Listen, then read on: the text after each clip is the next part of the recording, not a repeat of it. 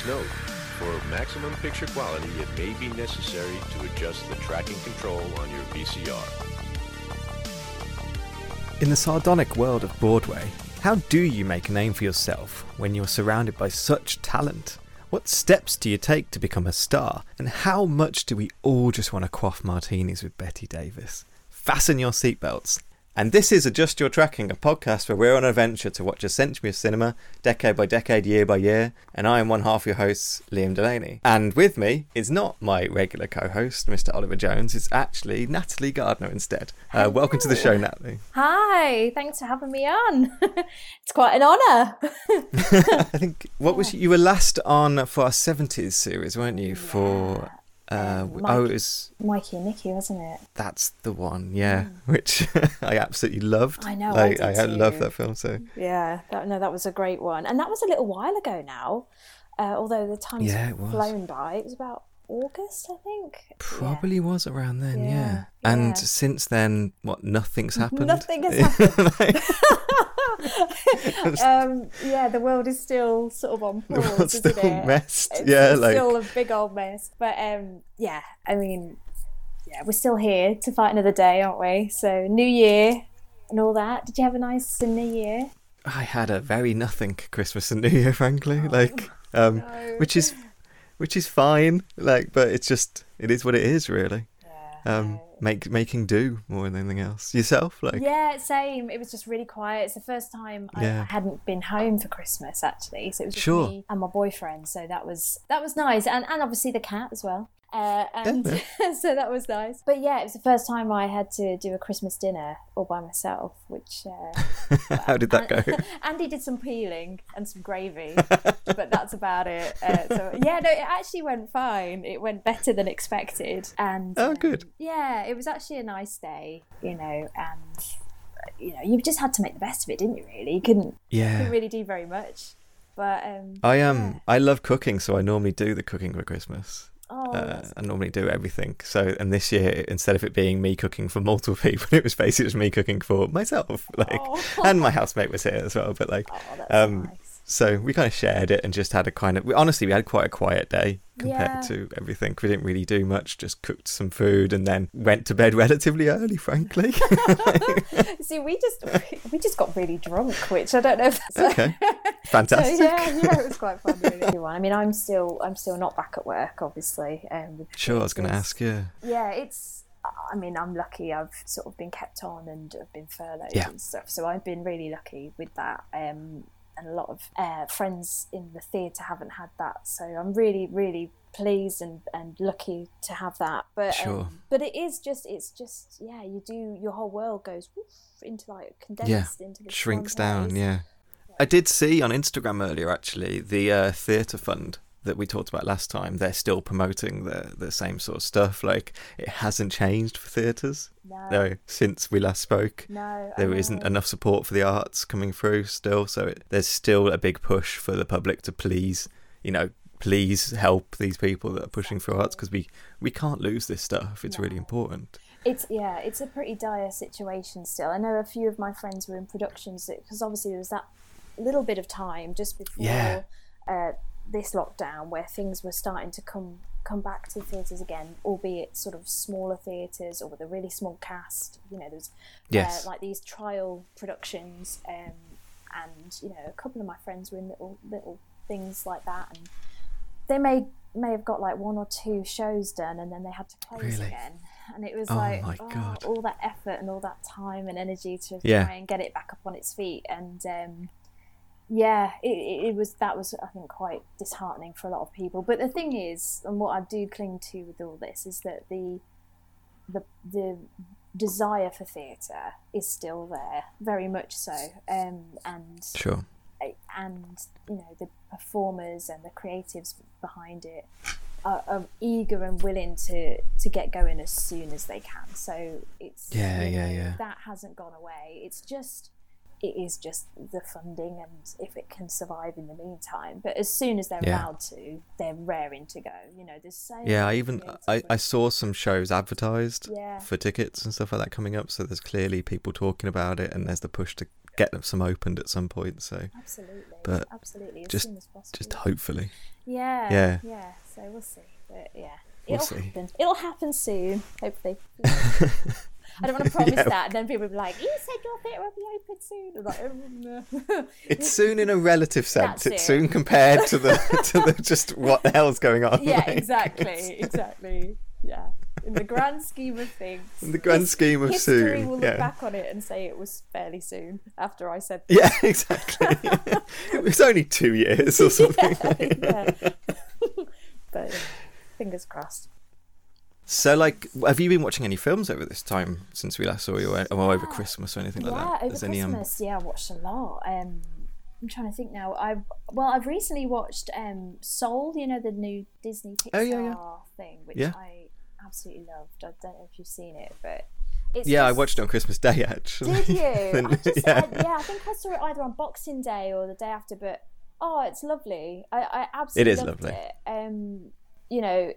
It's got that thing about an artist's passion and your thing, finding your thing, and how important that is to the soul, and which just resonates so much for anybody in this industry, and and anybody who's got a passion, I suppose, and it's just lovely. And I thought it was quite grown up for a children's film. Like I don't know how young children would actually, if they would get it, but no, I don't know. I think it's Pete Docter, the director of that. He's also the guy who did Inside Out, and so the themes of that are very kind of similar. He did Up as well, and Monsters Inc. I think it was his first one. I love all those, and I think he's probably I think he's probably Pixar's best director. But I think he doesn't make kids films. I think he makes adult films. And I have heard from multiple people that whilst Inside Out they love, their kids don't really care for it as much as like parents care for it. And I think it's probably the same for Soul, to be honest. But I really loved it too. I really enjoyed watching it. More, I really loved the animation. I loved the design of the afterlife people and stuff like that, and the way the afterlife looked and things. I was really into that. And I was really into the kind of single line drawings of them and how they move around and stuff. I thought that was amazing. Yeah, and actually that was what resonated with me more than anything else, actually. Yeah, I think it was a really interesting way to... And they were all called Jerry, weren't they? Yes, that's right. Yeah, it was just like, you can't. And he said something, I can't remember the line, but he was like, "Your feeble human brain won't understand this, so we're all Jerry." We're all Jerry. And I just thought that was brilliant, because it's like, and like you said, like the very simple drawing, and the way it was depicted was excellent. Very like. So he's a genius to come up with that kind of concept, because you just think, like, how could you even begin to picture that? And he has, and done it in a really simple way that really effective. Like, and as soon as I saw that bit, I was like, oh, I'm into this now. Like, I really like this now, whereas I'm not sure I would have been other way, really. Yeah, I know what you mean. It was very cool. So I was watching that, and I like the fact his name was Joe Gardner. I was like, yes. Oh, of course. Yeah. such a simple brain. Like that made me happy. And he had a cat. And it was like, it's great. Yeah, it's great. It works for me. It all ticked a lot of boxes for me. And I also love the guy who it's Graham Norton, wasn't it? The guy on the end, the mad guy at the end of the street. And I just love the fact that they brought that in, that element of the person you might think is crazy on the sidewalk or whatever is actually just more enlightened, or in this other zone that you kind of tuned in. Yeah, he's actually more tuned in than most people, and I love that. I actually thought that was great, because he's actually in the zone, which you will think he's mad, but he's not. He's just which I thought was really cool, and I thought Graham Norton was a good choice for that as well. Yeah, I agree. He was a proper... I was hearing his voice going, I know that voice. Why do I know that voice? Like, and it was a proper... I looked it up and was like, of course it's Graham Norton. Yeah. Like, but I just didn't expect to hear him voicing the character in that. Like, I didn't expect it. As so well. I did not expect it at all. And and then you have to look it up and go, oh, of course it's Graham Norton. It's such a random one, But, it is. But I love him as an actor. He's so good in Father Ted. He is. Like, which he obviously is. how most of us were introduced to him, really. Yeah.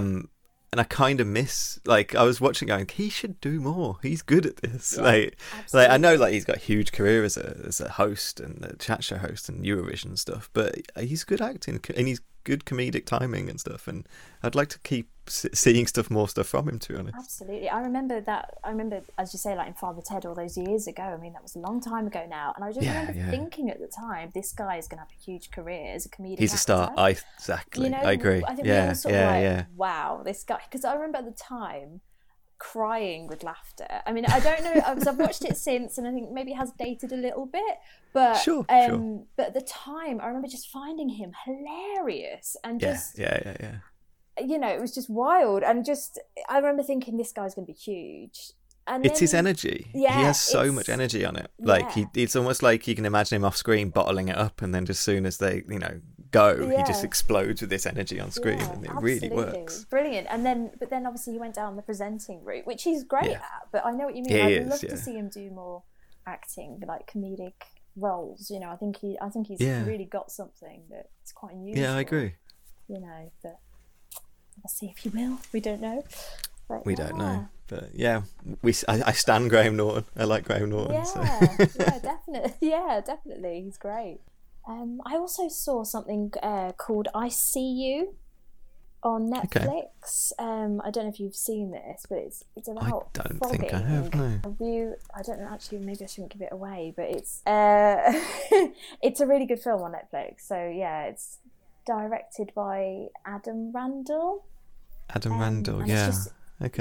It's just really good twist in it, and it's quite dark, but yeah.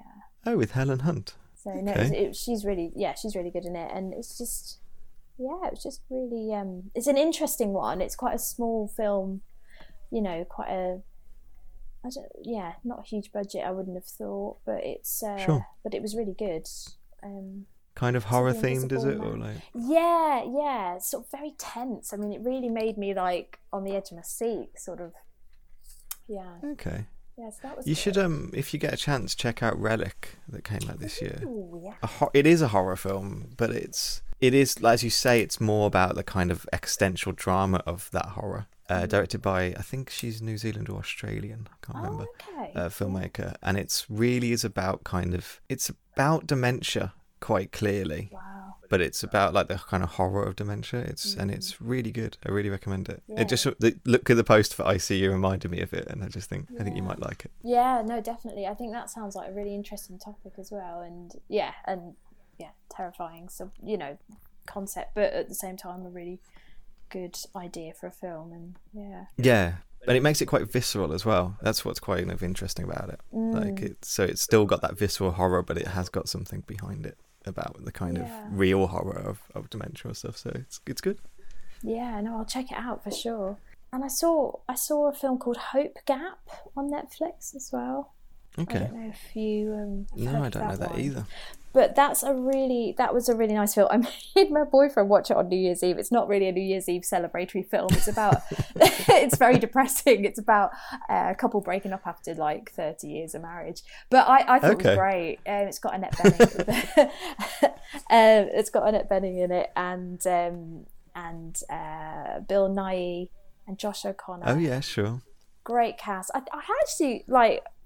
Very minimal and probably quite a small budget, but really, I mean, Annette Bening in it is just amazing. She's just phenomenal to watch.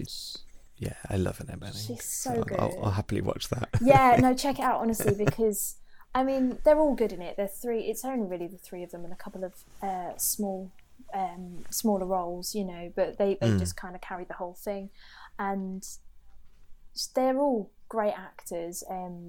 Josh O'Connor's from The Crown. He plays Prince Charles, and he's that up and coming guy who I think is brilliant. And obviously Bill Nighy's a legend, but it's Bill Nighy. Yeah.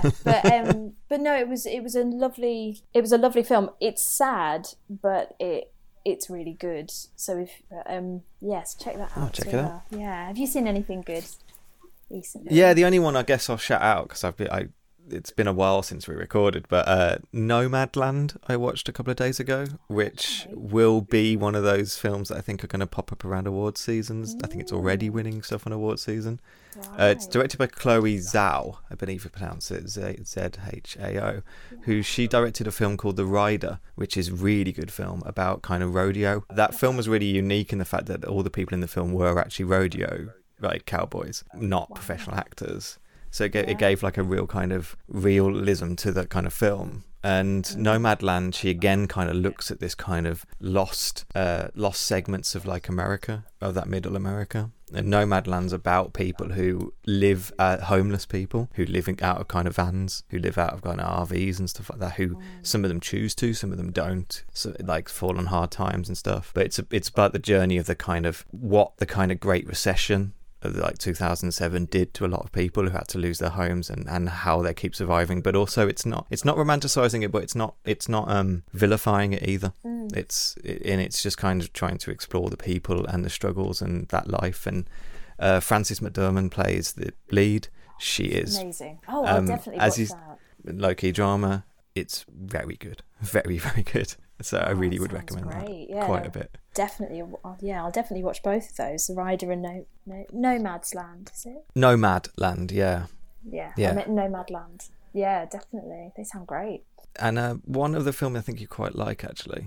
We'll move on, but I watched a film, I don't know what it's available on, but it's called The Nest, and it stars Jude Law. I think I've seen this advertised somewhere on maybe Amazon or Netflix. Yeah, I think it is streaming. I just can't remember where it's streaming. But yeah, it's Jude Law and Carrie Coon. Basically, he's like an ambitious English entrepreneur, and he marries an American, and he decides to bring him back to England so he can make his like fortunes in England. It's kind of set around the 80s. Well, it is set in the 80s, but it's not a period piece so much. Like, it's about like his obsession with being a successful like entrepreneur man, and her kind of struggles with being immigrant into England in that time period, and they're bringing a family over as well, and that struggles and stuff. And I've heard it described as like a ghost film without ghosts. That's interesting. And it's a really good description of it, like, because it's all about the nest, the house they buy, the big house they buy when they come back to England, and how that huge house they buy, how it kind of impacts their lives and impacts them going forward, and looks at their relationship and their relationship to kind of success and stuff. It's wonderful. It's really good. Oh wow, I'll definitely check and I'd recommend that as well. Like, yeah. Oh, that sounds great. I love the idea of a ghost story without any ghosts. It's got that element to it. It's quite emotive, that kind of. Yeah. The way that kind of you can imagine, you could insert ghosts into some of the shots. You could insert like a physical presence of the horror into these shots, but it doesn't have that. It's not supernatural. It's about the kind of reality of their drama. But drama can be horrible without ghosts, really. But like, and so haunting. It has that and haunting. Yeah. So yeah. So it's wow, that sounds great. Really recommend it. I really loved it. Lovely. Cool. So we should probably move on a little bit to talk about the 50s. Yeah. Rather than just catch up on what films we like. But I didn't say this up top, but we're just taking a break, me and Ollie, at the moment. Not that sounded weird, because but Ollie is flat into making another music video, and anytime he takes on one of these claymation projects, he just becomes his whole life dedicated 24 hours to him making these claymation models and filming. So so he doesn't have time to kind of do anything else. So so I thought I'd invite Natalie onto the show, and we can talk about another film from the 50s just to kind of keep the momentum going a little bit. We had a bit of a chat about what film to do. It wasn't a long chat, but like I pulled a couple of ideas that were on our kind of long list when were putting together the 50s. We kind of ended up with All About Eve. Honoured members, ladies and gentlemen, for distinguished achievement in the theatre, the Sarah Siddons Award to Miss Eve Haring.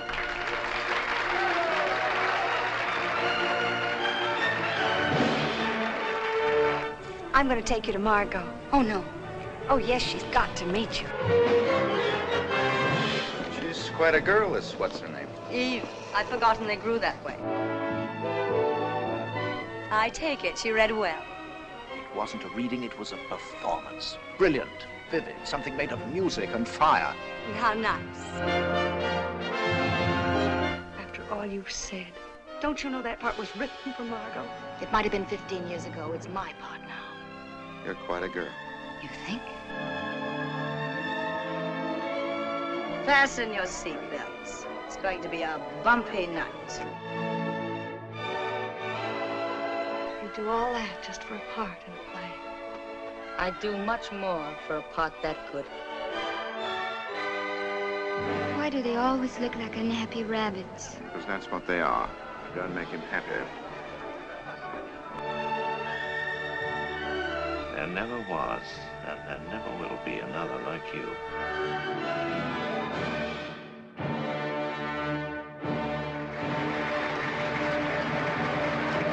Before we talk about All About Eve, like, do you have any experience with films from the 50s, or kind of thoughts about kind of films from the 50s at all? So I probably haven't seen as many as I would like to have, and from that sort of golden Hollywood era. Yeah. And things that I think sometimes are 50s turn out to be 40s Sure. or 60s, and there's that kind of bit in the middle. But obviously Marilyn Monroe films, and a big thing, and something that I've always loved Marilyn. So, and Sunset Boulevard scene. Yeah, same year as this as well.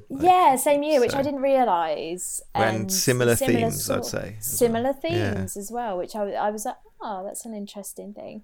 But yeah, it's a great time for cinema, and obviously there's Hitchcock as well coming up in that time as well. So yeah, I've seen a lot of his films, which are incredible, and which we haven't done a Hitchcock yet, but that's mainly because I've seen a lot of them. Yeah. So it's like, but I think we're going to do either Vertigo or Rear Window as a special episode, just because. Amazing.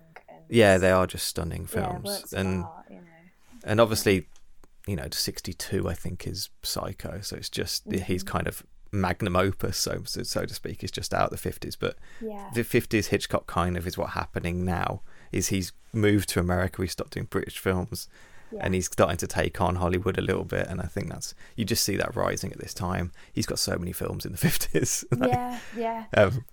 No, he's I love Rear Window, and Vertigo actually, and the kind of suspense and the way it's shot and the way it frames everything like a work of art. It's maybe if we do Rear Window, when I first saw it, I knew Rear Window before seeing it, because it's such a film that's been like copied and redone and like commented on and pastiche and stuff like that. But actually then sitting down to watch it, I realised how much I didn't know. Like, it's so much more of a full like masterpiece than I gave it credit for, from just knowing it from like Simpsons jokes or just remakes and stuff. It kind of shocks you to sometimes actually go back and watch the film, which is almost what I got with this, because I know all about Eve because I've seen it on stage a couple of times. I saw it last year. I saw it in February. It was the last time I went to the theatre. I saw it with Gillian Anderson. Yes, of course. So that was the last thing I'd seen in February before lockdown. Gosh, was it playing then? Yeah, it was. And I really thought it was. It was probably started earlier. I think it was towards. I don't know. You know what? I don't know if it was towards the end of the run. End of the last year before, and then into that, because that's crazy that was it. And what did you think of it? I didn't see that production, which I'm so sad I didn't get to see it. It was, honestly, it was such a good performance. This script is such a fantastic script.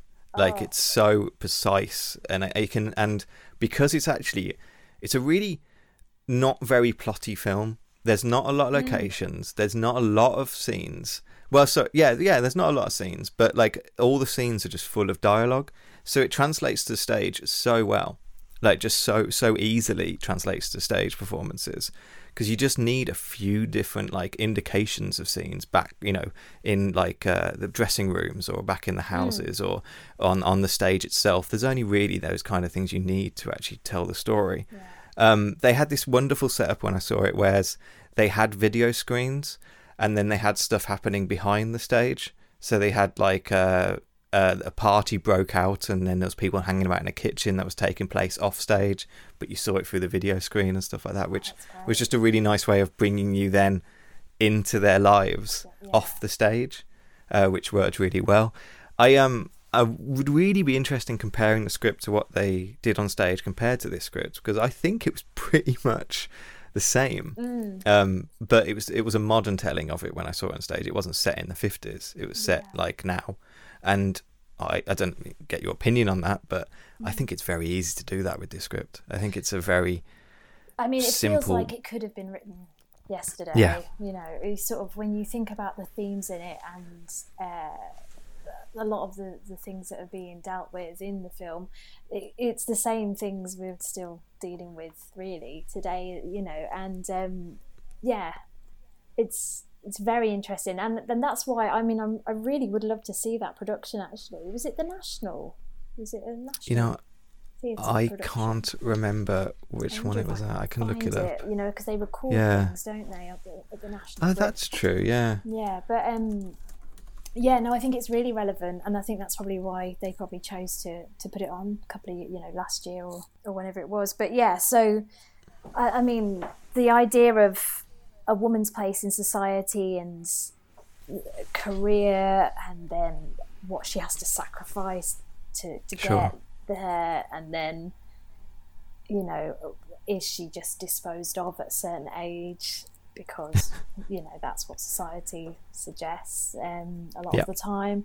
I mean, it's all the similar things that we're experiencing in society today, and how unhealthy that is for everybody, not just for women, but everyone involved.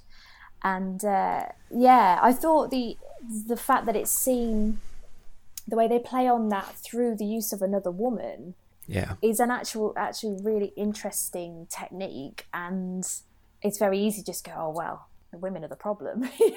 Yes.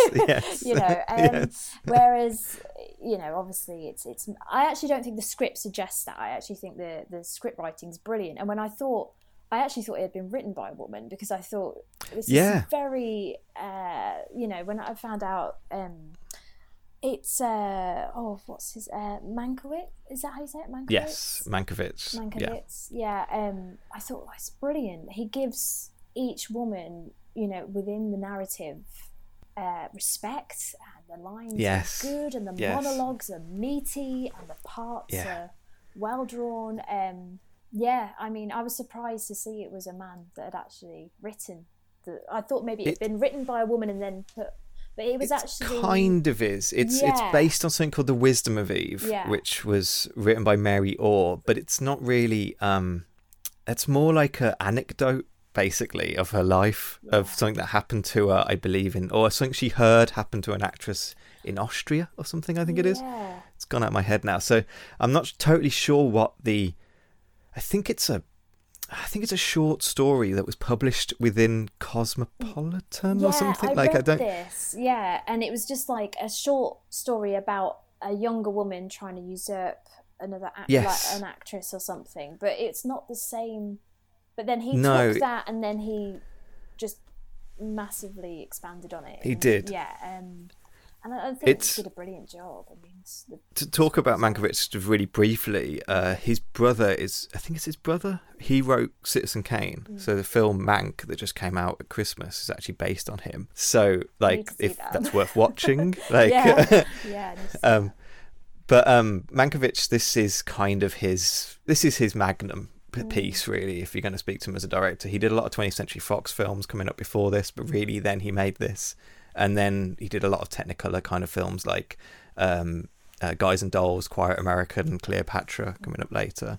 But this film's really, as you say, it's surprising in the fact that it really touches onto it really gets into the mind of women in this film and in the role of femininity in the film. He somehow has kind of tapped into that in a way that I don't think many writers ever do. And I think one of the really good examples of that is the dialogue that Margot has when she's just sitting in the car when she's missed the theatre thing, and she talks about being a woman, one thing she doesn't do in that is talk about having kids, which is what I think what every writer ever does when they write about being a woman, is they talk about having kids and they make it all about that. And she isn't about that. It's about being in love. It's about someone loving you. And it's about, you know, you have to do everything a man does and also be a woman is the thing that every woman has in contact, and I love how it's about being loved and being loved for her, which is a thing that I think must have resonated with actresses at the time, and obviously resonated with people, because it's not like it's her worry that people are constantly falling in love with the character she plays and actually not her herself. I think is just so on point and really works. And what makes the extra kind of heartbreaking actually is that during this film, Bette Davis, that we will talk about Bette Davis, but in this film, Bette Davis, she starts a relationship with Gary Merrill. He's the guy who played Bill during this. They fell in love on a photo shoot for this film because they were shooting them together because the studio heads were worried about older women with younger men, and they were concerned how they would look together. So they were doing like a photo shoots to see how that is. And actually, that's still relatively rare to actually have that happen in film, like even to this day. Even more. Do you know what? Sometimes I think even more so. To you know. Probably, yeah. It's mad. But she had a cigarette and asked him to light it. He refused to light it. And at that point, Bette Davis was like, well, I fell in love with him then. I love that. I mean, she's a goddess. She's absolute goddess. And yet the idea that anybody said no to her is like, wow. Yeah. Wow. Yeah. This person intrigues me. Okay, you know. This is intriguing, yeah. And she was actually going through a divorce when she shot this, and she ends up marrying Gary in 1950. They get divorced 10 years later as well. Like this is Bette Davis's life with divorces, and unfortunately people dying as well. But they end up describing that relationship as they fell in love with characters on this film. They were two characters, they were playing characters, and they fell in love as characters, and then afterward they had to then be in love as people. And I think it's extra heartbreaking that monologue that she has about wanting to be loved for herself, she's doing the exact same thing in her own life as falling in love with a character and not seeing the person behind it. And that's such a way that this film speaks to people and manages to capture that essence, I think, of what it is to be an actress or what it is to be an actor, even in this time. I think that just sums it up really well, because it is that idea of where do we as people end and the character begin, and that is a huge problem for a lot of actors, because you know, you spend weeks or months with somebody, staring into their eyes, telling them you love them, and you know, and then obviously once it all stops, it's like, oh, you know, was that real, or what we feel after the filming stops is real? And I think it becomes a real issue for a lot of people, and one that you have to make peace with, or you will go mad, or not necessarily go mad, but you will jeopardize all of your relationships outside in the real world. And I do think that is something that has probably plagued a lot of performers. But I think I love that monologue she has in the car. I think it's superb. It's moving. It's not overly emotional. She retains her strength within it, and yet conveys so much despair, you know, to her situation, which is, I carry on with my career in this way, and I either become irrelevant because of my age, or, you know, 40. Oh my God, you know. Oh yeah, that's totally. You know, and I potentially end up just alone. And that's her choice, you know, or a bit of a joke. I think that's what she worries about being as well. A lot of her angst in this film is being told that she still can play 20, and she's sitting in her house going, I can't play 20. I know I can't. And people keep telling me I can, and they're mad. What's that line she has at the near the beginning? It's like, when are you going to make me write me a real part where a wife just shoots her husband, you know? And it's like, come on, you know. But it's that place where the writer only wants to write parts for the young ingenue, Yes. you know, the 20-year-old who's full of life and vivacity and just really in love with life, because that's what he wants to see a woman be. And there's this other side of women which is actually a lot more interesting, a lot more powerful as they get older and their character develops and they get more confident and everything else. And that's what Bette Davis in this Margot represents. And what I love about the writing of this is at no point do you blame Bill for choosing Margot. You see exactly why he would, because she is always held up as yes, she's feisty, yes, she's difficult, yes, she's you know, I mean, maddening at times, but you like her.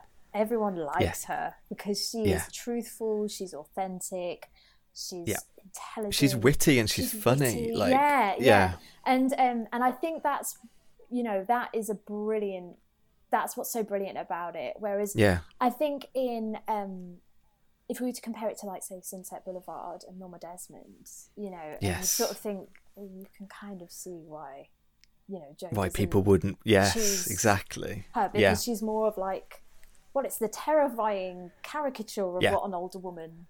40. I have to keep coming back to that. I'm very nearly 40 myself, so it's like, well, in a few years, but you know what I mean, just like, that's mad. But anyway, the spectre's approaching. Oh gosh. And but yeah, so I think that's what I really loved about it. And as you say, not talking about children, you know, which is so often the way that women are perceived, especially I would have thought at that time, you know, it's kind of just there to be the family. You know, I think it's a smart script. Like, I know that Mankiewicz had to fight for like every line against the censors. Like, there's a bit early on that she describes herself as love-starved.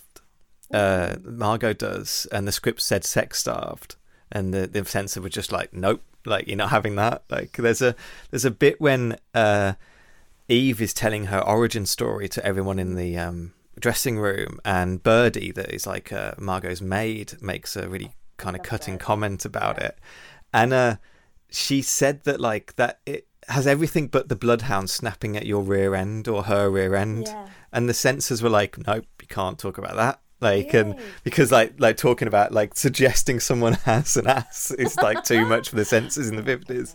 So like every single line in this film was fought over, and he really fought for it. And I think it's definitely worth talking about Bette Davis forever. But like when she came into the project, the script changed as well, which I think is really important. It, like, Margot beforehand was a much more likable, though I don't like that term because I think she is really likable, but she was a less kind of harsh, she was a less, like, had less edges to her. And then when Bette Davis signed on, he went back to the script and actually put in those edges and put in those performances, because this is what Bette Davis can do. Like, that's what she was really good at. And it was also echoing her real life as well. And like, if there's one thing you have to know about Bette Davis, is that she struggled in Hollywood. At every single point, she always struggled. She fought against everything. Like, she was perceived as like a difficult actress. One of these women that we keep covering on the podcast that Hollywood tells you are too difficult to work with, like, and all it means is they had opinions, you know, like, and which was why they could act as well as they could, because they were intelligent, observant human beings that you know, could see the world around them. That's how they can portray it, you know. So like when Mankiewicz was even told that Betty Page, when he was hiring Betty Page, he was warned, like, another director called him and warned him about her, saying that she will crush you into a fine paste, I think is what, like, he was warned about. And when Mankiewicz she told Betty about this, she was like, oh yeah, but those scripts weren't good. Like, I had to fight on set because those scripts aren't good. This script is the best script I've ever read. So I don't need to do this. And that was she wasn't difficult. She just knew what was good, and she knew how she sounded on set and how she could deliver lines and what looked good. And at every point, like, she would fight against what role she took. Like, this is her coming out of a bit of a kind of a wilderness period in her kind of career. because she kept on turning down every role they offered her. And there was a thing with the old studio system: if you turned down a role and they didn't give you another one, they added time to your contract at the end of it. So she even went to court to fight against this and failed, and it wasn't until another actress took it later, and I can't remember her name at the top of my head, that even stopped being a thing. So she actually been through court during this, just before this, to fight for roles. In the 60s as well, in the 40s, she took a role where she played much older. She was really kind of dressed up as like an older actress. She looked much older than 40s. And she was told at the time that this would ruin her career. She can't play older. It's The Corn is Green is the film. But like, she knew that she didn't have to be portrayed as like a 20-year-old all the time. She knew that she was getting older, and this was the first time in Hollywood where actresses were kind of getting older on screen. Yeah. So like, because it's not that, it's like 30 years into kind of like voice kind of acting. So like, it's the first time that you're dealing with people that were 18 on screen in the kind of 30s or like 40s, and then actually growing up to be an older actress. So maybe that's why you're getting these films about what do you do with these actresses, that kind of thing. Yeah, let's make a film about an older actress. But it's true, because they wouldn't have been there before. They were just older roles, but an older starlet was a new thing. Like it was something that they hadn't had to look at before. And you say older, but she's, as you say, she's 42, I think, in this film. But I think, and I would guess this was Betty, she looks older in this film. They're putting makeup on her. They're lighting her in different ways. I think they're making her look older than 40 in this film. And I think that's a brave choice. I think that the whole thing about this film is that Betty makes brave choices constantly. She's out of makeup. You see her mid-dressed, kind of with all the kind of half makeup faces. You see her kind of dressing. She knows what she looks like out of makeup, and she's making those choices to be on screen to kind of seem like that. And I think it's even though, I don't want to be too dramatic about it, but I think most actresses wouldn't have been doing that this period. And I think it makes the character really stand out in this film, and makes her performance stand out. And her performance is just astonishing. She's everything in this. She's angry, she's bitchy, she's a starlet, she's a grande dame, she's adorable, she's witty, kind of. She has all of that in her performance at all points, and she's just a joy to watch. It is, and it's a masterclass. You're watching it and you're like, oh, okay Betty, that's how you act that. You watch her, and you're just like, oh yeah, okay, right. I wasn't sure how I would act that role, but now I know, because she's just perfect at it. I mean, the woman can look up from something that she's reading down on the table, and she looks up, and you just read in her eyes everything. She's just incredible. The woman's incredible. I mean, technically brilliant, and just captivating. And I think it's such a, as you say, like, she was going through so much before this, and to think that she wasn't even the first person they went to. I think it was something like the eighth person or ninth person that they thought of. Before they went through her. Everyone. And and I just think it was fate. It had to happen. This had to happen. It's her probably her strongest role, and it's, I think so. Perfect. And it gets to everything that you know about Betty as an actress as well. Everything that would have been in the kind of gossip columns is in this film. Her first, to give a bit of origin story of her, there's all these stories about that when she came to Hollywood, she got her mom and her got the train there, and the kind of the scout that was meant to meet them at the station left them at the station and went back to the studio and told them that there was no one there who could be a Hollywood actress. That's just like that, and but Betty's this kind of force of nature that's not stopping her. She got her first acting role on stage when I think she was I don't think she was even an actor. I think she was an usher or something, and the lead actress broke her leg, and so Betty took over the role. And the rumors forever have been that she broke her leg, she maintains she didn't, but that's the kind of personality she had that no one can quite believe she didn't break her leg. Because she was just this as you say, queen of and she knew what she wanted and she went for it. There's a story about her when she was a kid that she got burnt in a Christmas tree fire, which is apparently a thing. But she pretended she was blind for ages until her parents realised that she was just lying. Like, she just had this like innate flair for the dramatic, you know, like that was who she was down her heart, and that's who she knew how to portray on screen. Like, and so all the stuff in this, like, she embodies all that stuff when you see her. Like, there's a brilliant scene when she's up in a room talking to Birdie and she's getting herself ready for the party, which is one of the best parties I've ever seen on film. And she finds out her boyfriend's there and that she's talking to Eve. Yes. And this is when she's starting to kind of suspect Eve for like manipulating her. And she downs her martini and runs out the room and runs down the stairs. And then just before she hits the final step, she composes herself and walks elegantly into the room to talk to them. Yeah. And I was just like, that is a masterclass. That is just so good.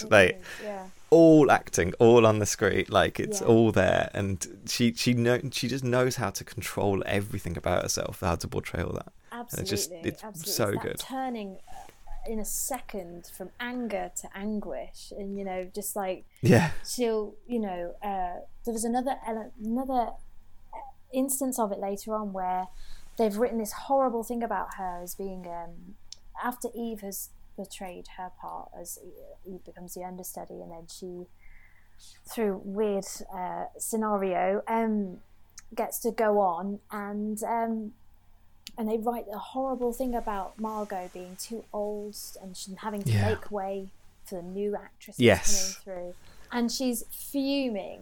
I mean, it's that like she's so angry, which understandably so, and then Bill comes in and she just crumbles, and it's that moment of she sees him, he's come back to, you know, to sort of be with her and support her, which I thought was brilliant. I was like, yes, Bill.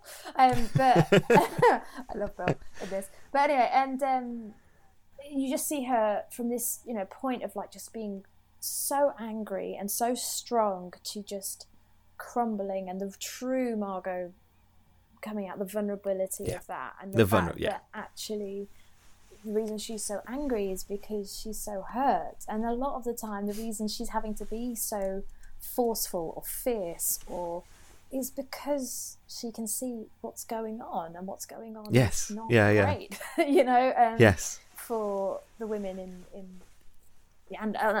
for her in this situation, she doesn't necessarily see it in Eve to start with, but then as time goes on and she does see it, and she's just brushed off as being paranoid, or you know, and of course, and crazy, just jealous, you know, paranoid. You must be, because you know, and it's I found that really interesting, because I think I've definitely had this experience where I have seen through, say, somebody I know, a girl I know, or a woman I know, and my male friends won't see what I can see.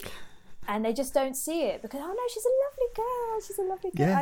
And then you're like, they can't see it. But okay, I'm not going to say anything because I'll just be the person who's being horrible or whatever. But, you know, and so I think that is actually quite an interesting thing. And this is why I was really surprised that a man had written it as well, because I was just like, that's a really interesting thing for him to have noticed and to have seen that actually women can be really manipulative and they can be really conniving, just like men can be, you know, just because they're coming across as sweet and innocent doesn't necessarily mean they are. And that's something that trips up, you know, a lot of people. You know, they judge people just on how they're presenting, especially in show business, you know, that could be but show business is so much about how you kind of, it is about talent, but it's a lot about connections. It's about being seen by the right people, and it makes you question if Margot at some point might have been Eve. You know, at some point she might have done something in her career and she took that chance, you know, maybe a little bit too far, and she feels a little bit guilty about it, but she took that leap, and that she's always got that paranoia that someone's going to do it to her and take away her thing. And what I think's kind of interesting by the end of the film is that, like, she realizes it doesn't matter. She's still Margot, Like at the end of it, she doesn't have to fight the 20-year-olds. She's got it, and she's got friends, and she's got people that like someone who loves her, and she loves them. Like she's found like a kind of security, even though the system hasn't changed. She's just found a security in it, and which I think is like weirdly a nice ending to something that I think the first time I saw it, I didn't get that from it. I think that's like something I saw. Well, but when I saw it on stage, I didn't get that from it. When I saw it watching on film, I got a little bit more kind of actually she's a little bit happier at the end, which is nice. Definitely. It's because, like she says, isn't she, I'll have a life outside of just being in the theatre every night, you know, and it's that sort of thing of, you know, she's learned that actually being the amazing star that she is, and she still is, even at the end of the film, is not all her life is. It's also about her friendships, it's also about her relationships, and at the end of it, she actually does come out as the winner in that. She sort of finds her equilibrium in that, and she's at peace with all that. And like, as you say, she probably did do something similar to Eve. And whether I do think Eve is quite something, to be honest. The way she goes after Bill as well, I was like, yeah, she is. She's definitely the villain. Well, one of the villains.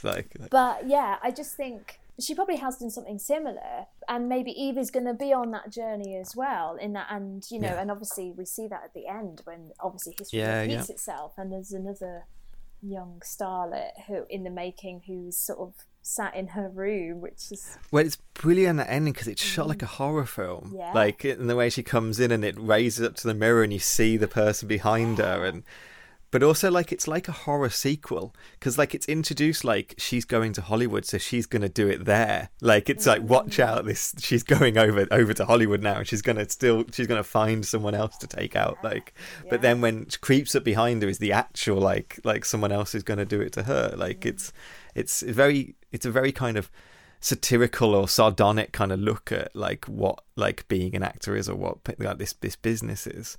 And I do wonder if there's a little bit like, because it's written by a Hollywood writer and it's looking at New York theatre, I did wonder if there is that kind of like this cutting kind of attitude to kind of New York versus Hollywood. I don't know if that was what that was like at the time, but bit of that as well. Like there's something that Bill talks about, because obviously Eve says to him quite near the beginning when they first meet, says well, you're going to Hollywood, why are you doing that? And he's like, he feels like he has to defend himself. Like this is a bit of a slur on him as an artist. And you know, he's like, well, I'm just doing one film, you know, I've only got one picture deal, and you know, I'll be back, and you know, all this. And she's like, oh, you won't be back, they never come back once they go to Hollywood, you know, when they get the money and everything.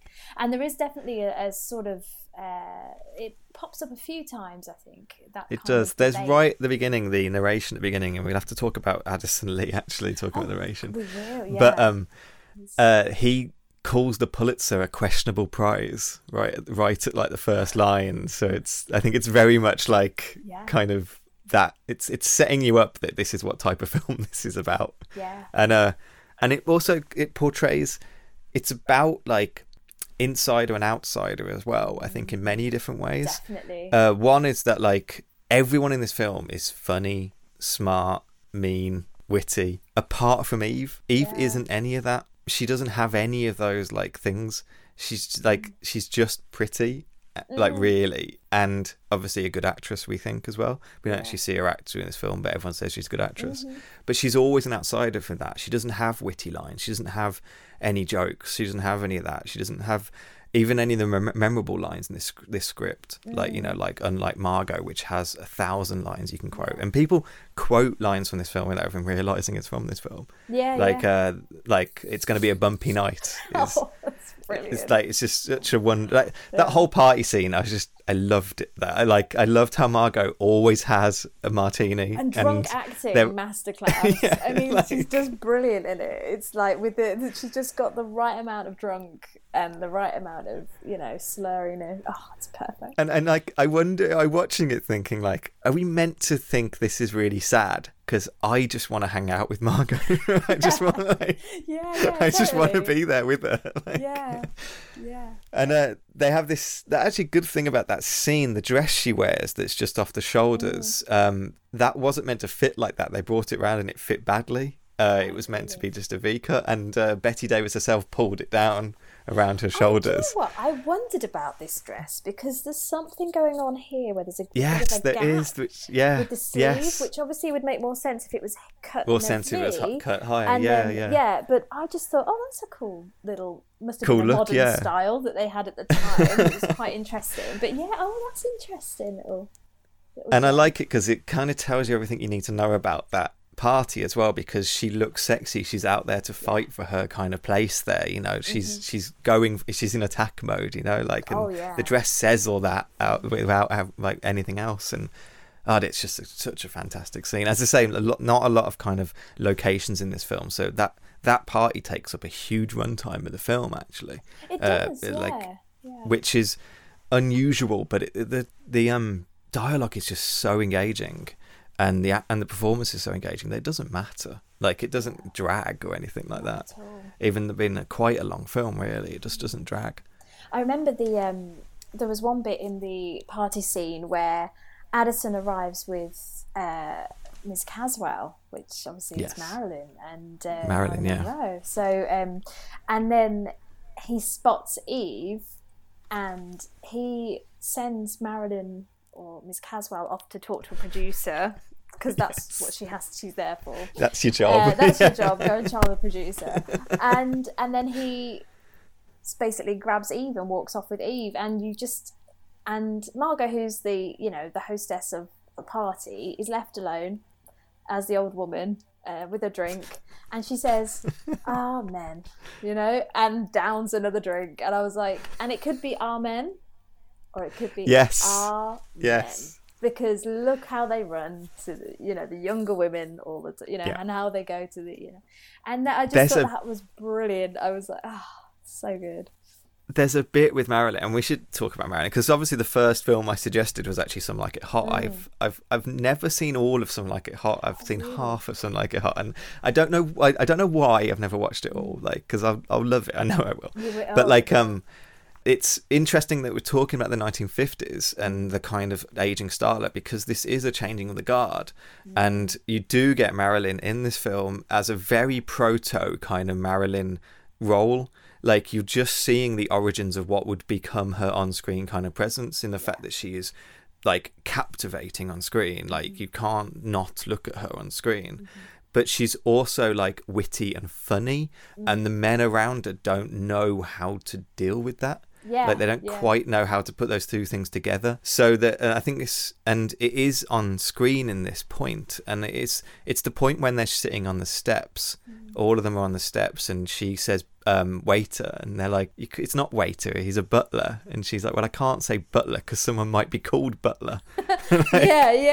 And Addison Lee goes, you have a point. It's it's a stupid point or something like that, but it's a point. Like, and then the guy next to her, I can't remember who it is. It might be Bill, but I can't remember who it is. Basically goes, I'll go get you a drink. And as he gets up, Addison's just like, you are going to go far in this business.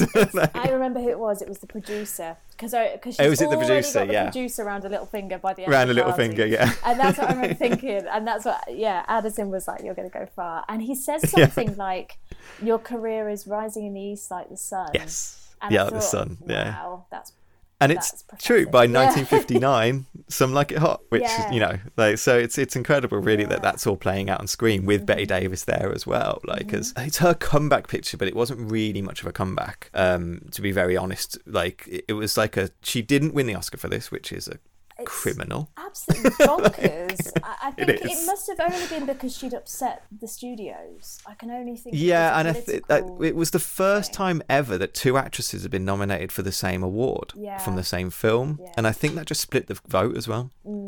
So it just got split between Anne and Betty, really. And I think by putting Anne up for this actually did like mute the amount of nominations for Betty. But it was, as you say, she came out the gate. Betty Davis did, won 2 Oscars back to back for the first two films, then got nominated for another 10, but never won it again. Which was totally because the system didn't like her. She was difficult to deal with. I think that, to be honest, when you look back at her roles, it has like to Jezebel, be, she didn't win for and stuff. It has to be that she's upset the wrong people, and it is because there isn't many people who can perform like her. I mean, even to this day, there's not many actresses who can perform like and her. if you her proper kind of comeback, I would say, because it doesn't really happen during the 50s, but 62 is Whatever Happened to Baby Jane, which she's just amazing and then after that she had a bit of like a reigniting to her career as an older actress, really, like that went into TV and film beyond that, really. So really this is like a bright star rather than a comeback, really, for her, which is a bit, it's just a bit crap. It's just because it was the 50s, you know. I think I would agree with that. I think today I don't think that would have been the case, because I do believe that there are more interesting stories being written for older women, you know, older nowadays. So I think she would definitely go on to have had more in that middle period of her life, as opposed to having to wait another 10 years to actually start getting decent roles. Because this is just a tour de force. It is like it's and story about George Sanders, who he played Addison, because he actually wins the Oscar for Best Actor. Or is it Best Supporting? I think it's Best Supporting. I have to make a note of it somewhere. Where was it? He went up to Betty after the Oscars and just said, "Sour grapes, Betty," and she spat in his face, which I just love. I mean, I have to say, I thought Addison is really good in it, and I think it is. You know, he got Best Supporting, and I thought, okay, Best Supporting. If he'd got Best Actor, I'd have been like, there's not. It's not a huge role. It's not like a really hugely demanding role. He's just pretty sort of dry all the time. It's a good supporting role, though. It is a good supporting role, and because you remember him, and you do. He's one of the villains, really, on screen. Him and Eve, which is it's difficult. It's problematic, I think, because they are the outsiders as well, and like there's an undertone of they're not allowed in our gang or something. Well, I think both of them are gay coded, are homosexual coded, and I think at some point this might have been more explicit in the script. I don't know, but they're definitely coded as homosexuals, and I think there's a certain amount of homophobia in the film, or at least in the script, because of that. Because, to go on a bit of a weird tangent, at this time you have like the Red Scare, and you have a thing called the Lavender Scare as well, which was particularly in Hollywood, which was about gays in Hollywood. And at the time it was considered the same thing. It was like, so the idea of being like a communist and gay was almost like intertwined. So you have people going after communists at the same time going after gay people because they think they are like more communist. It's bonkers, but it existed. And this is right when this film's coming out. So with the way they kind of like code the gay characters in this are like the enemy. They are sneaky, they're like cynical, they are like undermining to the heteronormative marriages. Both of them are.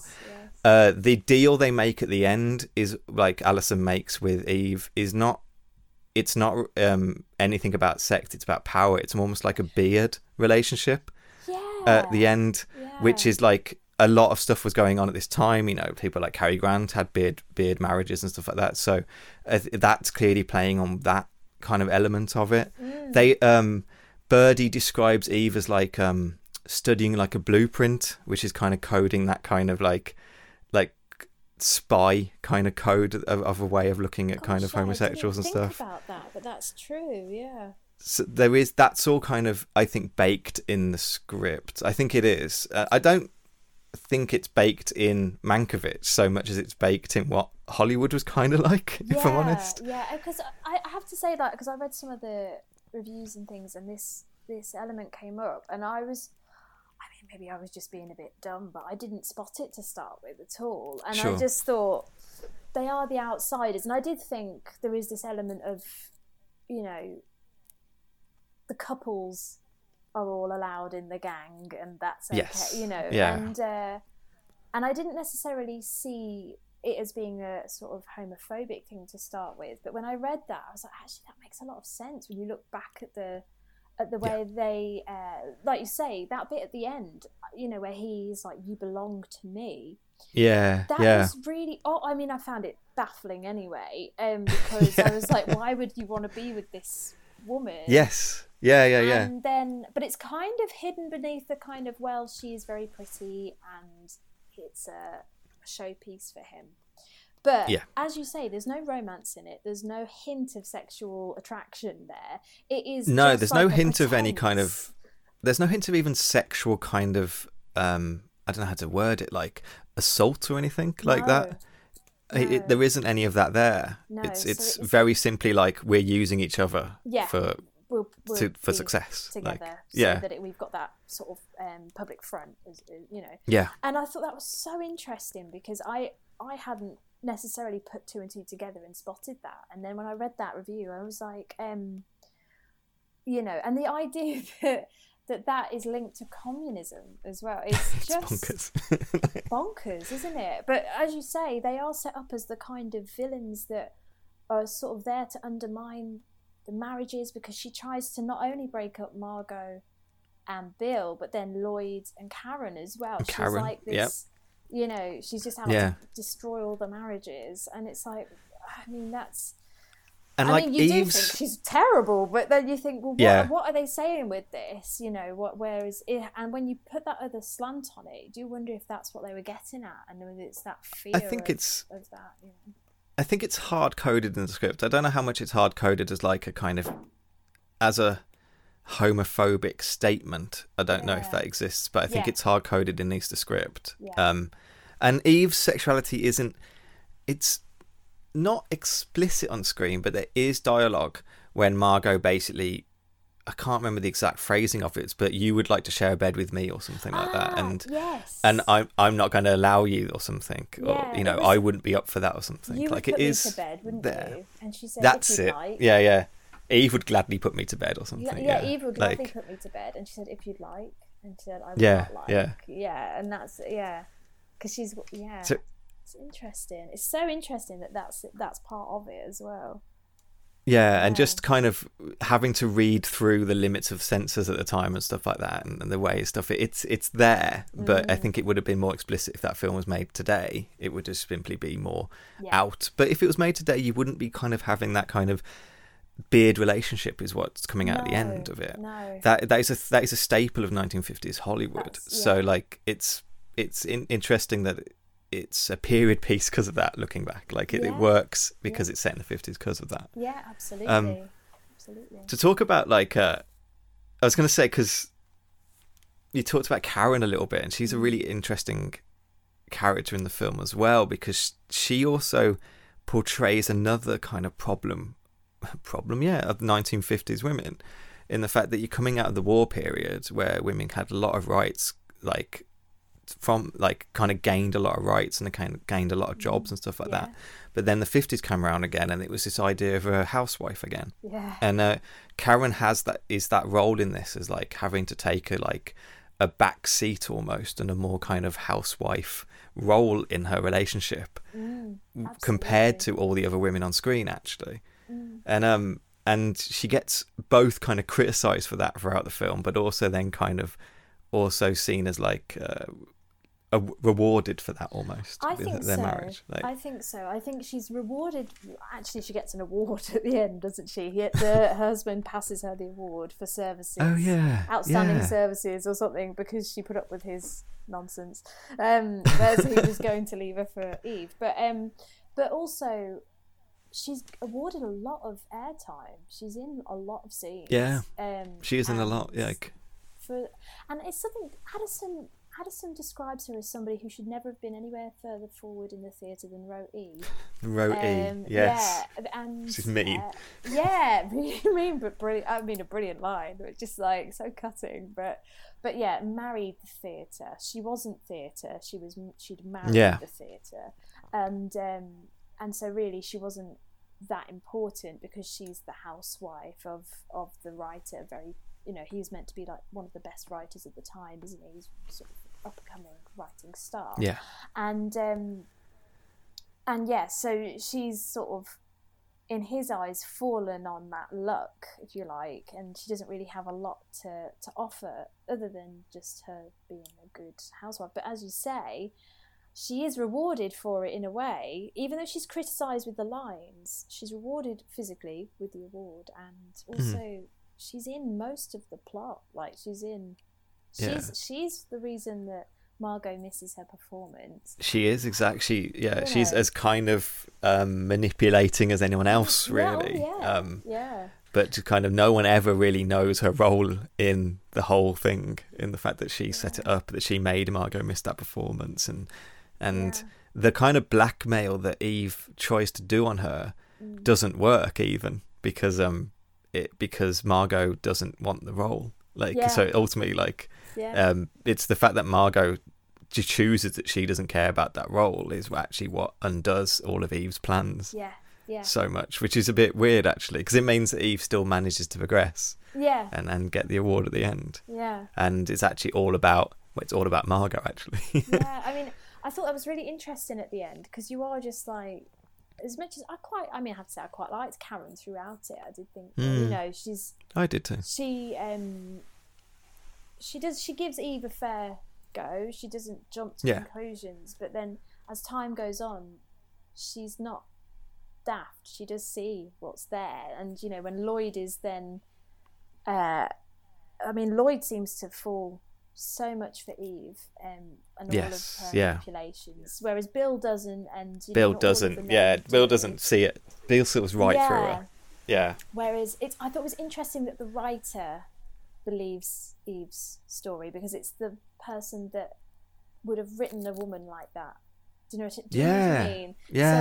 Absolutely. Her fake story and her he wants to believe that woman exists. He wants to believe that very humble, very I'm only as good as your words. He wants to believe that. That's and what I'm so innocent, and I've come out of nowhere America. She's not smart enough to manipulate things or anything. No, that story is his ideal, isn't it? And that's why I love. You're right. Which I thought was a really clever thing in the script, that they'd made the writer the gullible one, if you like. Yes. But then when Karen turns round to Lloyd and is like, you're going to give it, she calls it like a worm, you're going to give it the role to that little worm or something, and I was like, oh, so she hasn't missed it, okay. She thought she'd been kind of really sweet to Eve, she'd given her loads of chances, she hadn't been as scathing of her as, say, Birdie saw it straight away, and Margot Birdie had been there. Birdie saw it straight away, but then you thought, oh, Karen has got a lot of patience for her, but then as soon as it threatens potentially her position, she felt threatened, maybe because they'd been speaking, and there was that, oh yes, she came to see me to talk about the role, and also obviously her friend as well, because the role of Cora was promised to Margot. You see, she comes out of her shell, and actually she has this she's quite tough as well, and which I didn't mind. I thought that was quite good. But it's interesting the part.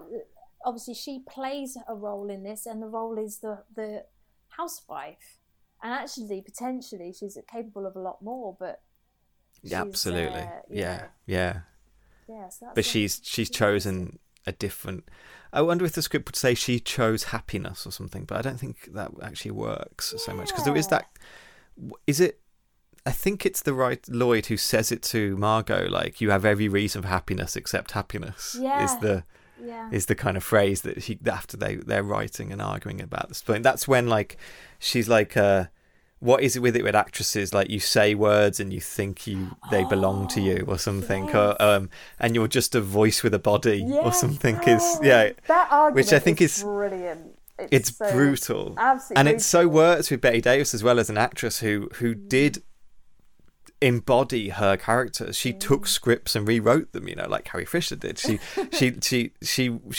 would take something and say, this isn't good enough, I'm rewriting it and stuff, and that whole argument is the writers yelling at Bette Davis saying why do you think you can do this, and they're the ones in the wrong. That's the thing, and that's that scene, as you say, probably because it comes from a real genuine place and passion on Bette Davis's side, that you know, she's had these conversations and arguments in real Yeah. life before, you know, and it just is so brilliant. And she has that cutting remark about every playwright should be dead for 300 years or something. Like, it's like that's who we should be doing the scripts of. They shouldn't be around on set or something. Yeah. Oh, she's wonderful. She's wonderful. It's a showpiece for her. But yeah, and also just thinking back to like Marilyn's role in this, and just, I mean, I read somewhere that Marilyn and her actually argued on, or she snapped at Marilyn. Yes, I've got what she said. Like, so when they first, everyone was arguing in this film. I've got some more lines as well. No one liked each other. I think that's just how Betty ran a set. Like, but she saw Marilyn, and in earshot, she said, "That little blonde slut can't act her way out of a paper bag," which is just incredible. And then afterwards, they were doing a scene together, and she said, "I know you and that little kitten voice of yours is so lousy because you never trained it the proper way an actress should train it," or something. And that meant Marilyn just ran away, and she was like crying in a dressing room or something like that. Like, Betty was mean. She was I mean, and her and sorry, go on. No, I mean, no, carry on, because I'm probably just going to. I was going to say Betty and Celeste home, and Celeste played Karen. Betty said that filming All About Eve was a happy experience. The only bitch in that cast was Celeste Home. I mean, I find that very hard to believe, babe. But okay, I love her. And then Celeste Home on Betty Davis was the first day on set. I said good morning to Betty Davis, and she responded, "Oh shit, good manners," and I never spoke to her again. So I think like that's the kind of set you're having at the moment. It's tense, isn't it? I mean, as much as it's so interesting, isn't it? Because Karen has that line, doesn't she? What's attractive on stage isn't necessarily attractive off stage, and I wonder if that's actually, you know, because we all think we love Betty Davis, but if we actually met her, you know, and she was behaving like that, or was she just in character, you know? And that's the thing. Was she just a method actor, and she was just, you know, an early method actor, and she was just on. I don't think you would never give women the credit for being method acting around then anyway. But you see, that's the thing, that's the thing as well. So because I mean, she actually does sound like an absolute nightmare on this film, but you think she can't have been that bad all the time, because she wouldn't have worked at all. I think no, exactly. And I think like you start seeing these stories, and I think it's always about women. Like that these stories are always about women. You get the same stories about men, but they're applauded for it. And they're always described as, we've dealt, you know, Elaine May, same thing, difficult, hard to deal with. And it just meant that someone had an opinion, you know, and maybe she had just learned through her like 20 years or 30 years in the business, she'd been acting forever, that this is the way that she gets shit done.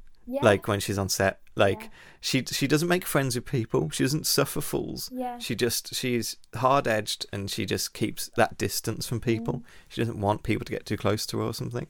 Maybe that's just what she learned. And like it was, you know, I mean, this, you know, obviously you can only defend so far, but you know, that whole comment she makes to Marilyn about her voice, I mean, as an actress, how her career is on the way down and Marilyn's is on the way up, and seeing Marilyn as somebody who has basically been put together by the studios, you know, I mean, her voice as the next you know, MGM blonde almost. She was. That's what they were doing. They were literally creating who's the actress they made her in the shape of in the 30s? I can't remember exactly. I know exactly who you mean, but you know there's a lot of them. But and her voice was trained. She'd had little tweaks done to her face. You know, I'm not. I mean, I love Marilyn. I absolutely love her. But as another actress, seeing this, you think you are only here because you look a certain way, and you know, and that must have been frustrating to her. And then seeing her maybe not, because apparently Marilyn was so nervous she couldn't act very well. But I think she's Sure, I brilliant. can imagine. I think she's brilliant. I in think the she's film. brilliant. Yeah, I do. But I think yeah. the first couple of takes, apparently, she was so scared of Betty and the environment that she actually couldn't get her words out properly, and she couldn't do what she needed to do. Don't blame her at all. Yeah, and that's it. You can't blame her, but No. you can also see Betty's like, oh, for God's sake, this amateur, you know, and Yeah. and I can yeah. sort of see why she feels like that. I don't think it's right to necessarily express it in the way she did. And, Oh, absolutely. And definitely not. Yeah. I think that's not helpful at all. But that you can sort of see why she's frustrated and Yeah. you know. But And not Davis, she knew what she looked like as well. Not to say that she's not beautiful. Like I don't mean that. But when she got her her I think. She made comments about her poached egg eyes all the time or something. I think that's a Betty Davis kind of comment that I know. Like she kind of she knew what she looked like and she expressed that on screen more. I think sometimes she just didn't. I think there's a bit of seeing the kind of young, kind of put together people annoys her a little bit. It's like where on screen Betty's going for a little more realism. Even say in this film there's a lot of her stripped to that makeup, a lot of her looking a lot rougher. She does look a bit older than I think she actually looked in real life. I don't know what that is, if it's makeup or what, but or at least just maybe allowing herself to be lit that way. I don't know, but there's a certain amount of vulnerability she's putting on screen here that I think she probably got annoyed if she's not seeing it another way or something. Maybe that was a thing with Betty Davis. I don't know. Can't get inside her head, but I mean, gosh, she's fascinating. She's absolutely fascinating because of these kind of on-screen, off-screen sort of politics that she obviously created, on the set. Crazy. But yeah, like you say, I mean, it's not like she didn't use her looks. Her eyes are used to full effect all the time. Yes. It's just probably because as fashions were changing, things were changing, her looks, not necessarily the looks that were desirable come the 50s, which is where Marilyn's sort of look really takes over, and whereas in her time, just, we're still in the, in the 30s and 40s, those big wide eyes were hugely attractive. And, so it's the same thing, really. She's done the same thing in the past. She's used her looks to full effect, but it's just that now things have changed and it's sort of being left behind a little bit potentially. And it's funny seeing that real element of that kind of young actress coming up in the same film that's about that. It's kind of funny. And I don't know, art imitating life or life imitating art. It's there. You have the younger actress coming into this same film, and you have the older actress that hasn't really been very successful for many years coming into this and just giving a tour de force of acting. I think that's what's astonishing about this is you have both the younger actresses coming into this, and the older one is just killing it. In every scene, just killing it. And showing why this is important. I'm showing why you don't just throw women away at 30 or something like. I think that's one thing that you can take away from this film is that she did every woman a favour by performing it in this way, because she's not trying to be nice and sweet and gentle. They wanted, like you say, they wanted to make her a bit more genteel, didn't they, to start with? The original script was much more forgiving.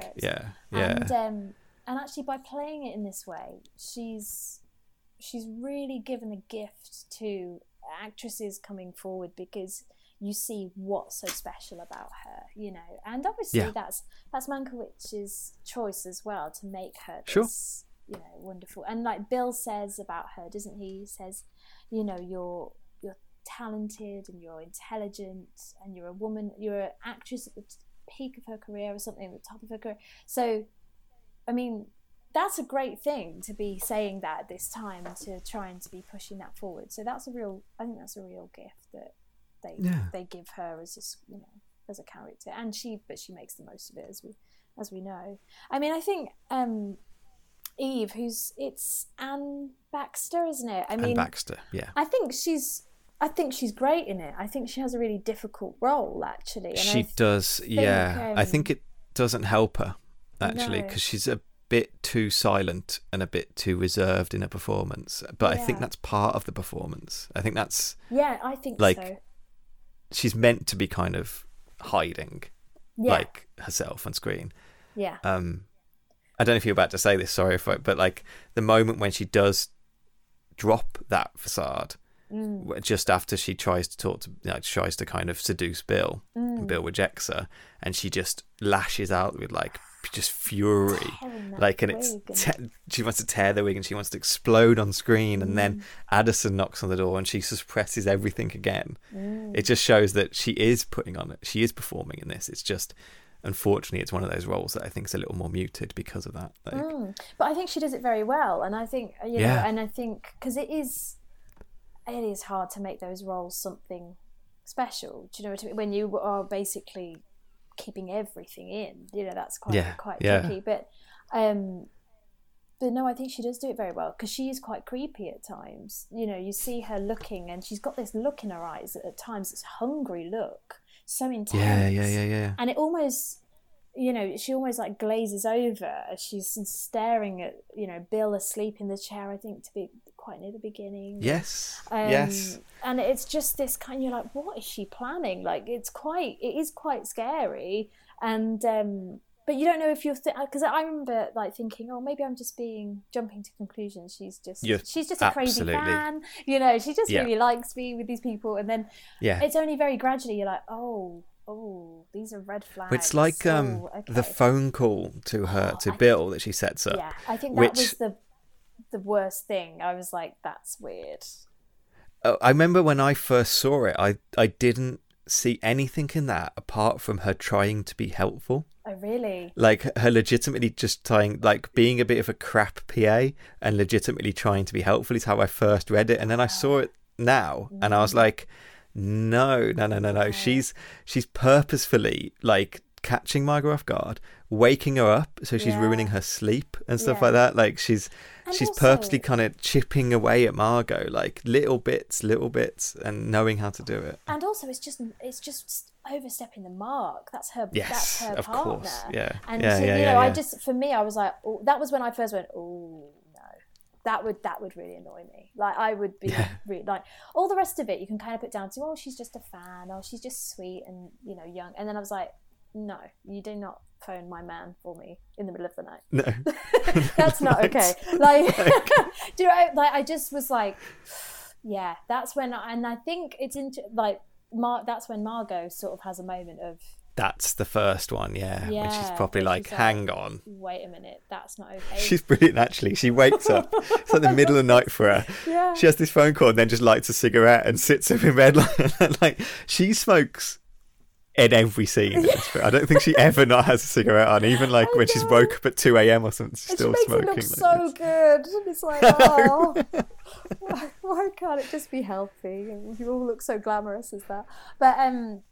But yeah, I just think, that there's that bit, and also, I mean, I love the bit where she's like forgotten his birthday, clearly. But it's her prerogative to forget his birthday. It's how their relationship works. Do you know what I mean? Like, he knows she's forgotten it anyway. And that's who she is. Excuse me. And for Eve to get in the middle of that, I think is just, I love that it shows her naivety about relationships. Yes. Like she thinks every single relationship is, I'm sexy, I can get in the middle of it. And what I really like about Bill and Margot is that actually they do really like each other. They just argue now and again, and it's Margot and she's so like highly strung that Bill knows that she's gonna have a party where she kind of loses it a little bit and you know, sits by the piano and has too many martinis, but that's her and they'll get through it, like, and it's fine. And I do like how that is a strong element of their relationship in this and not like a criticism. Absolutely. Like it's just you're reading this wrong because you aren't seeing them at all times. You're just seeing this kind of frustration at the moment, but you're not seeing the whole relationship. And that's such a, I think it's a screenwriting thing that you don't see a lot, because with screenwriting, it's about economy, isn't it? And you can't afford to show everything that you need to see. And this film knows that and uses it well.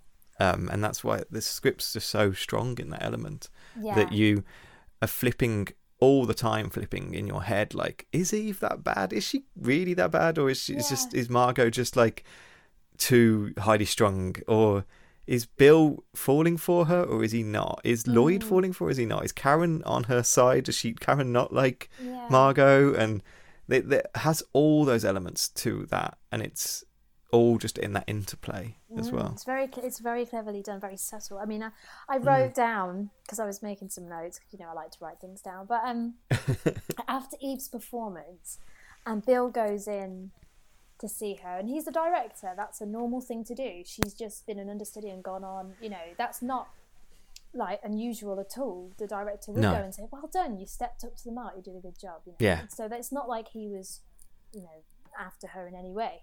And then she, I don't know whether she misreads his sort of saying well done, or whether she just has always planned this. We don't know really. Yeah. But, then comes on to him and he says, I'm in love with Margot, didn't you know? Like, and I just thought, I wrote, yay Bill, we love Bill. Like, because you know, it's that she literally is like, you could just, I'm here for you. You can take me if you want me to, you know, if you want to. And they've already, him and Margot already on a rough patch at this point. But he doesn't just chuck it in, and he doesn't just go for her. He's like, no, I am actually in love with Margot. Like, I haven't just like hitched my wagon to Margot for a career or something. Like, that's it's And why would I throw that in just for this like brief affair or whatever? And I just thought that was so good, because I think it could so easily be all the men are taken in, all the men are bad characters, you know. And, you know, it could so easily have been that kind of thing. And actually, they're not. And there is a real love between Margot and him. It's difficult, but it's there. It's real. It's there. Yeah. And I think, and I do think that's why, you know, Margot does definitely come out as the kind of winner of the whole situation, really, even though she is the older woman, which is what is so nice, I think, to see, because that isn't always the case, you know, in films. A lot of the time it isn't that way. It's the younger woman that, you know, in these stories that does okay, or, you know, it's so I like as well, like, you'd be tempted, and maybe this is a thing because it's in the 50s, but you'd be tempted to write Eve as more psychopathic, I think might be the word, like heighten that as the film goes on, and get it more extreme, and maybe even get it more like dangerous or stuff like that. You'd be tempted to kind of really heighten that, like a kind of like a lot of the films in the 90s were, you know, that kind of thing, like single white female and stuff like that. But like they don't do that, and they keep it at level. Like, she's just like, she is, you know, quite unhinged, let's say, or quite vicious, but they keep it at a realistic level that doesn't go too kind of out there, to the point that at the end of the film she gets the award for actress, you know, and they were just still sitting there going, look at that fucking bitch. like, whereas it's not like she's not arrested or something at the end of the film, she's not put away, it's not, she didn't do anything illegal, she's just like really just kind of tried to ruin these people's lives, really, for her own success, really. And I think it's really interesting because obviously, you know, there's all these stories, isn't there, in Hollywood and in the industry as a whole, but everyone else in that room, when she wins the Best Actress Sarah Siddons Award or whatever it is, I wrote that down actually. Sarah Siddons Award, and the Sarah Siddons Award for Distinguished Achievement in the Theatre. Oh, there we go. So she wins that, and everybody else in the room applauds her, thinks she's incredible, you know. And it's that thing, isn't it, of the industry where people can love people in the industry because of what they do and barely know who they are, and actually barely even know anything about them, but they're like, oh, she's fantastic, oh, we love her. And actually, you know, the 4 people in the room that know her, or is it 4 or 5 people in the room that know her, actually know she's not that great, really. And and I thought that was a really interesting thing at the end, and it's only the people that don't really know her that are clapping for her and happy for her, and how much that's a reflection of the industry potentially, or what they're trying to say about the industry. And so I thought that was quite interesting. And she thanks everyone in the room but Addison, is that right? Does she thank Margot? I can't remember. Yeah, now. no, she doesn't I haven't thank got that written Addison. down, but I seem to remember that, like, Yeah, she thanks Margot. She thanks Karen. yeah, she thanks everyone but Addison, and Addison. Addison's actually kind of the person who, yes, yeah, which I just thought was an interesting way of writing that end bit. Yeah, it's interesting, isn't it? Probably because as a theatre critic, he wouldn't have been that popular with a lot of people in the room, potentially, and so. No. So if she attaches herself too much to him, he's weirdly enough like a. Yeah, she would look bad out of that. Yeah, she's weirdly enough like he's like a.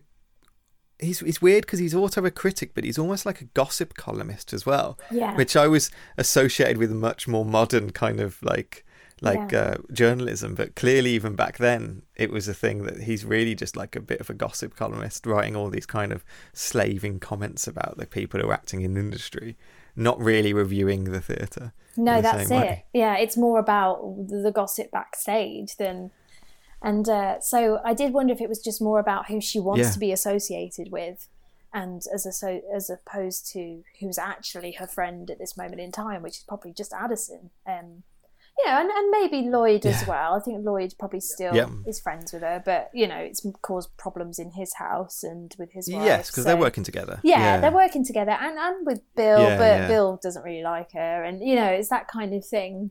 But yeah, so I just think that was quite interesting to sort of see how to show the kind of fakeness of it, and I thought her speech was really cringy, like it was.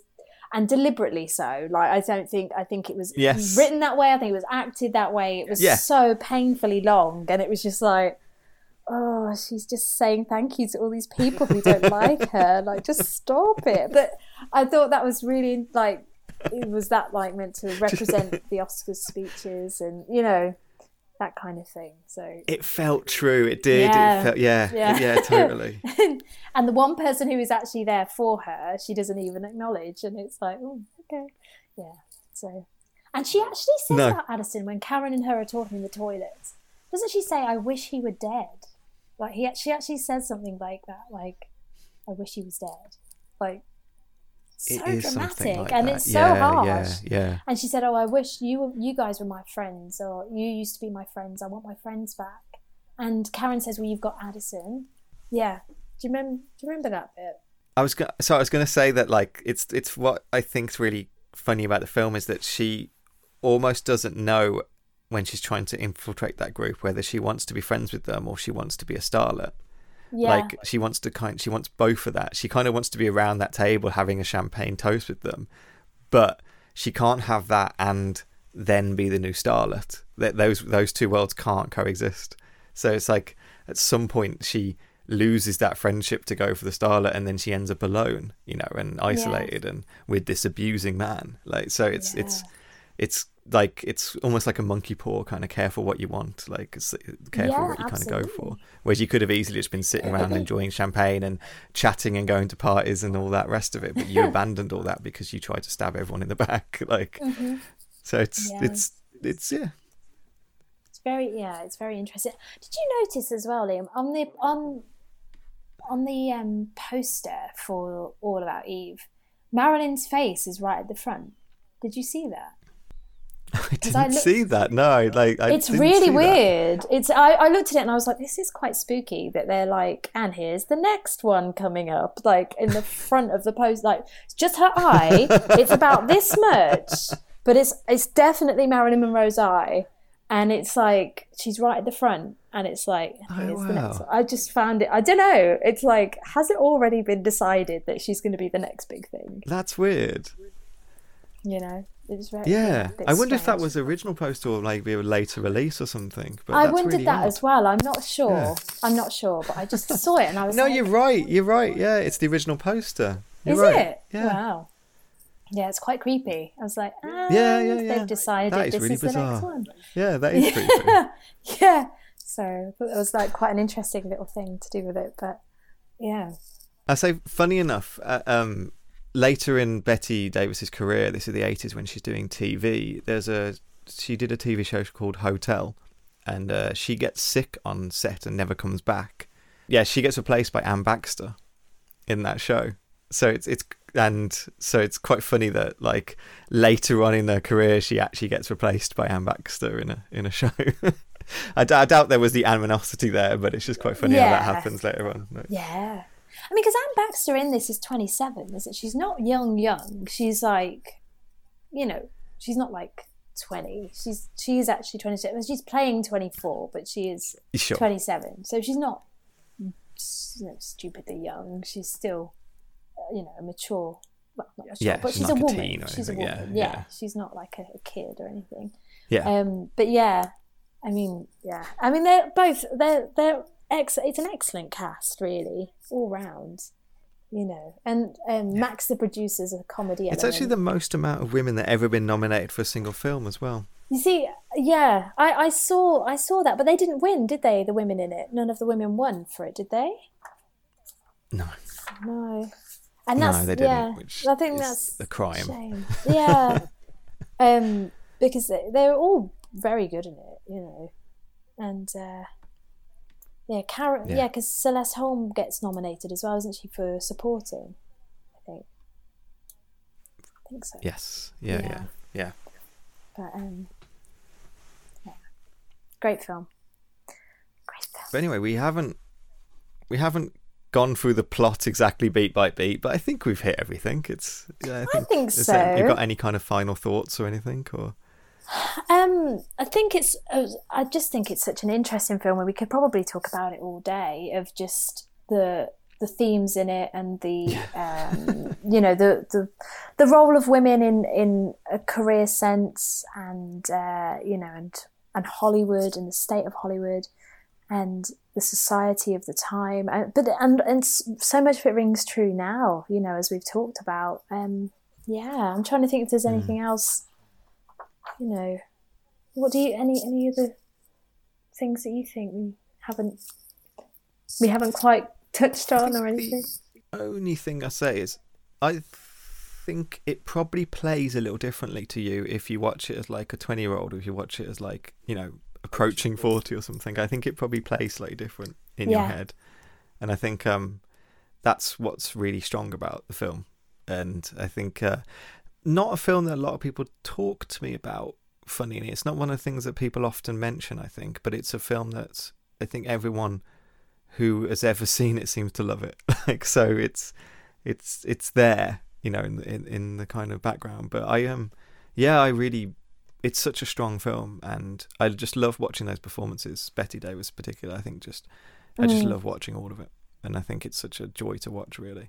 And a more complicated film than I think I give it credit for. I think it's, even like the kind of the fasten your seatbelt, it's going to be a bumpy ride kind of line. It's actually like, it's not as like prominent in the film as I would think it is, knowing that line later on. It's actually kind of, it's just part of the kind of script. It's part of the scene. It's part of everything. Everything is folded in and nicely like textured in such a good way. Definitely. I love it. Yeah, I love it. I mean, it's so skillfully written, and I think, brilliantly written and performed. Yeah. So yeah.